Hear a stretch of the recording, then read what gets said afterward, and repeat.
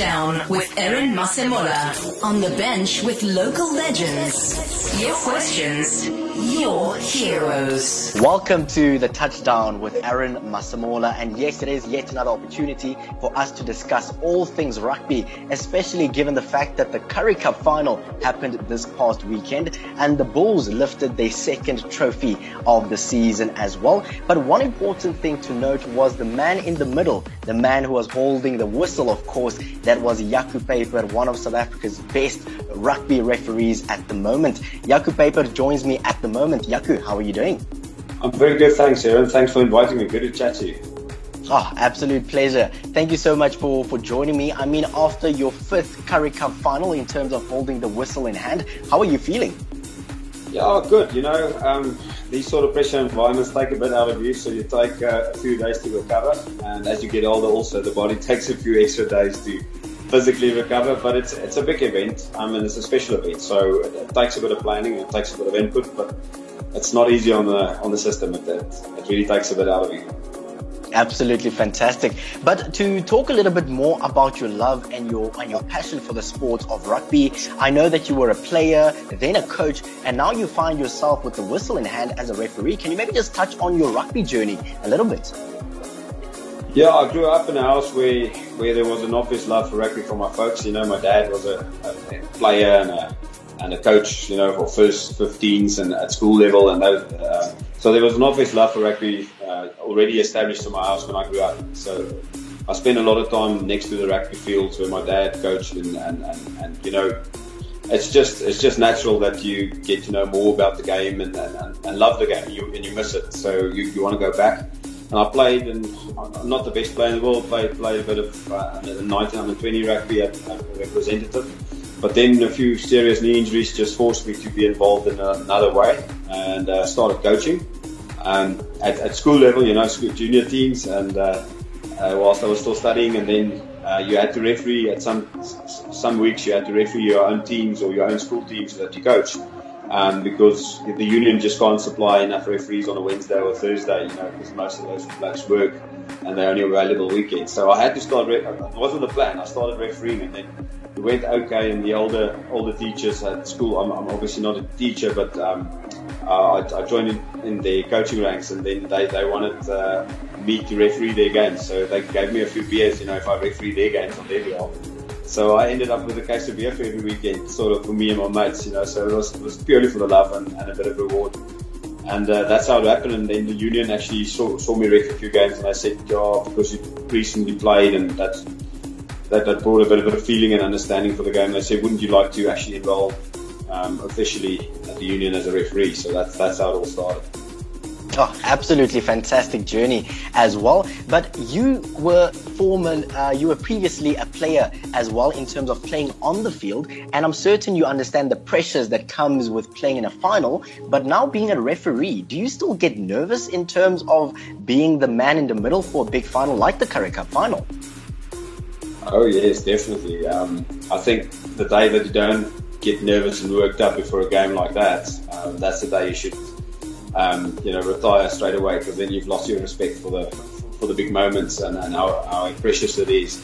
But yes, I guess over time what happens is you just kind of channel that pressure a little bit better, where in your younger days you get worked up and you're a bit tense, whereas as you get more experience you probably use that you're more, you know, in a better way, and you channel it better, so you actually deliver better and you are more close to that person that you always are, than being worked up and a bit under, you know, like a deer in the headlights. So experience definitely in our game helps, but it doesn't take the pressure away. It just helps you deal with the pressure.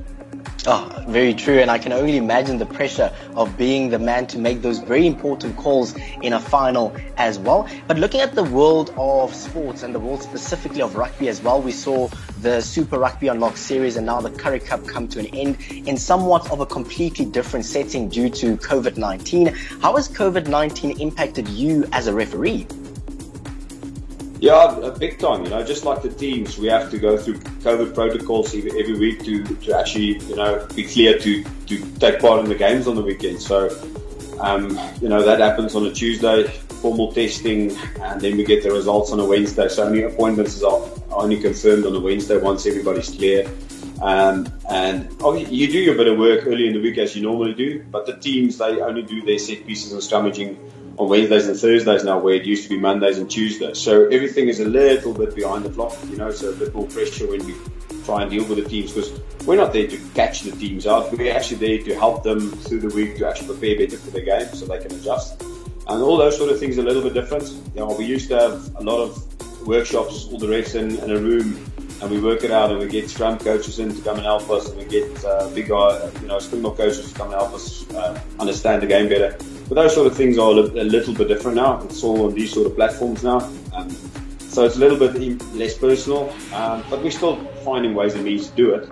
But I guess the biggest impact is the travel, and the stadiums are empty. And when you travel, the hotels are quiet, and there's no buffet at the restaurant, at the hotel, that sort of thing. So it's all just a little bit different. It's a bit weird. The empty stadiums, it's a bit weird, but like I said to many people, once those players tackle each other, that first contact, then everything is back to real. It seems real again, because you can't fake that sort of contact that those players expose themselves.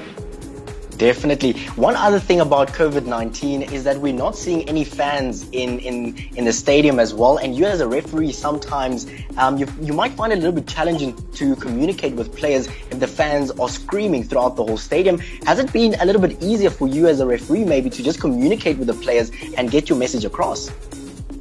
It is. I guess it is a little bit easier because, your voice travels a bit further and they can hear you. That sort of thing. But you can also now hear the chirps that the number 12 and 13 does from way from the scrum. So you don't just hear the forwards giving you trouble. You also hear the players from wide. I'm just joking, but it's a little bit easier to communicate.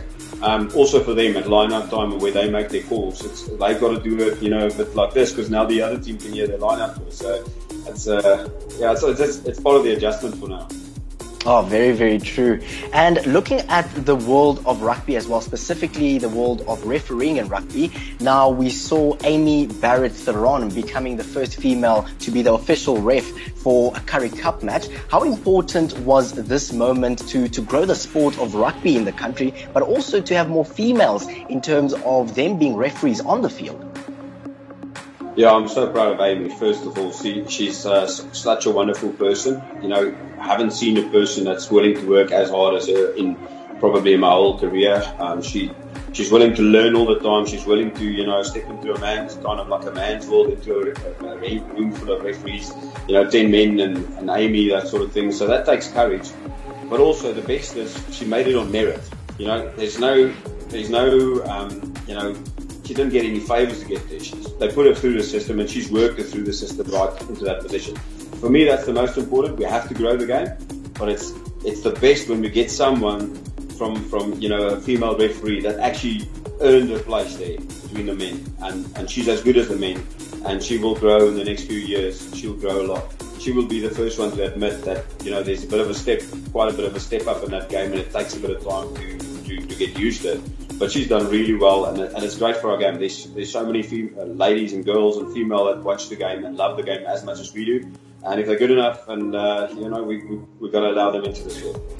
Oh, absolutely beautiful. And for us as South African rugby lovers, we were so incredibly proud of her as well. But now I would love to look at your career a little bit. I mean, you've already achieved so much in your illustrious career. I mean, as I mentioned earlier, it was your first Currie Cup final that you held the whistle in hand. Is there anything specific that truly stands out for you? And in terms of the sport of rugby, is there anything else that you will still like to achieve going forward? Yeah, look, it's been wonderful so far, and I'm looking forward to the next few seasons. Probably a couple of seasons left for me in it. But there's so many special things. It's hard to just say this game or that tour or this trip. But obviously the World Cups are special. I've been to 2 World Cups, and Junior World Cups I've been to 2. They're all special, and you make friends from across the world and different cultures. I must say Six Nations is really special. It's a very traditional and historic tournament, and it's got such a build-up and media attention, and all the old traditions of the singing in the stadium. So I'm quite fond of the Six Nations. Rugby Champs being something different again. It's an open brand, probably good weather, most likely get better weather than Six Nations. But for me, I think the Lions series, I've been privileged to be involved in the 2009 series in South Africa as a youngster. So I just did the small bits and pieces like running assistant referee or doing substitutions. And then 2013, I refereed in the series in Australia. And 2017, I refereed the opening test match and the Maori All Black test match, unofficial test match against the British Lions. But I must say, if I had to single out one, the British Lions tours are probably the most special that I've been involved with. But there are many great things in rugby. Oh, absolutely beautiful. And as you mentioned, that British and Irish Lions tour, I think many South African fans are just hoping that the tour does happen this year as well. But looking at the sport of rugby, we have to admit to the fact that not everybody can play the sport of rugby. Maybe you're not as talented or you're not as big, but sometimes we would love to get involved possibly as an official on the field. How does one possibly start the journey to reaching what you've achieved, but also getting involved with the game in other facets? Yeah, look, there's many ways to get involved, obviously, but refereeing is a great tool to get involved. One, keeps you fit. You gotta be fit to keep up with the games. Two, you make new friends. So it's just like any club, like any playing for a club. You come to an association like Free State Referees, there are 80 other people there already registered. That become your mates. You find new networks for work and new networks for friendships and social. So that's also a great benefit of joining the referees. And if you seriously love the game, then you can keep that passion alive and be involved. And we get a lot of important people in the game to come and present to our unions, referee societies. So you get that exposure to top level people in the game to come and talk to you and stay up to date with the new game. But where to start the journey for me, as you mentioned, you got to love the game. If you don't love the game enough, you won't put up with the criticism and the negatives that come with it. It's not always negative. I like the criticism if it's constructive and you can actually benefit and learn from it. But you got to love the game. So if you love the game and you want to contribute and give back to the game, then come to Free State Rugby Union if you're in Bloemfontein or in the region. You enroll at there's a clear pathway. You register, you do your 1 or 2 first real basic courses, and then you get slowly exposed to the next level, and you get certified and you can referee. You can start at junior level. You can the quicker you respond and develop, the quicker you climb the ladder. And some of the blokes there just wants to ref a club game on a Saturday afternoon to stay fit. Some people don't aspire to become a test referee, so they love it. They just want, instead of playing tennis at club, they referee a game. And then they have a drink with their mates afterwards, So many ways to stay involved. You don't have to be aspiring to be a test referee. You can also just be a social referee, just take part and plow back into the game. Oh, absolutely beautiful. Jaco Peyper, thank you so much for joining me right here on the Touchdown. And I think looking at your journey and some of the work that you've already done on and off the field, we look forward to the wonderful contribution that you will continue to make to the world of rugby, not just in South Africa, but internationally as well. Thank you so much for joining me. Thanks, Aaron. I gotta say thank you to the people of Central South Africa for the support over a long period that I've been involved in rugby, and specifically OFM. You guys have always been supportive and positive vibes around you. So I appreciate that, and we all need somebody to back us, and I thank you all for backing me. Touchdown with Aaron Masemola. On the bench with local legends. OFM Sport. The personalities behind the plays.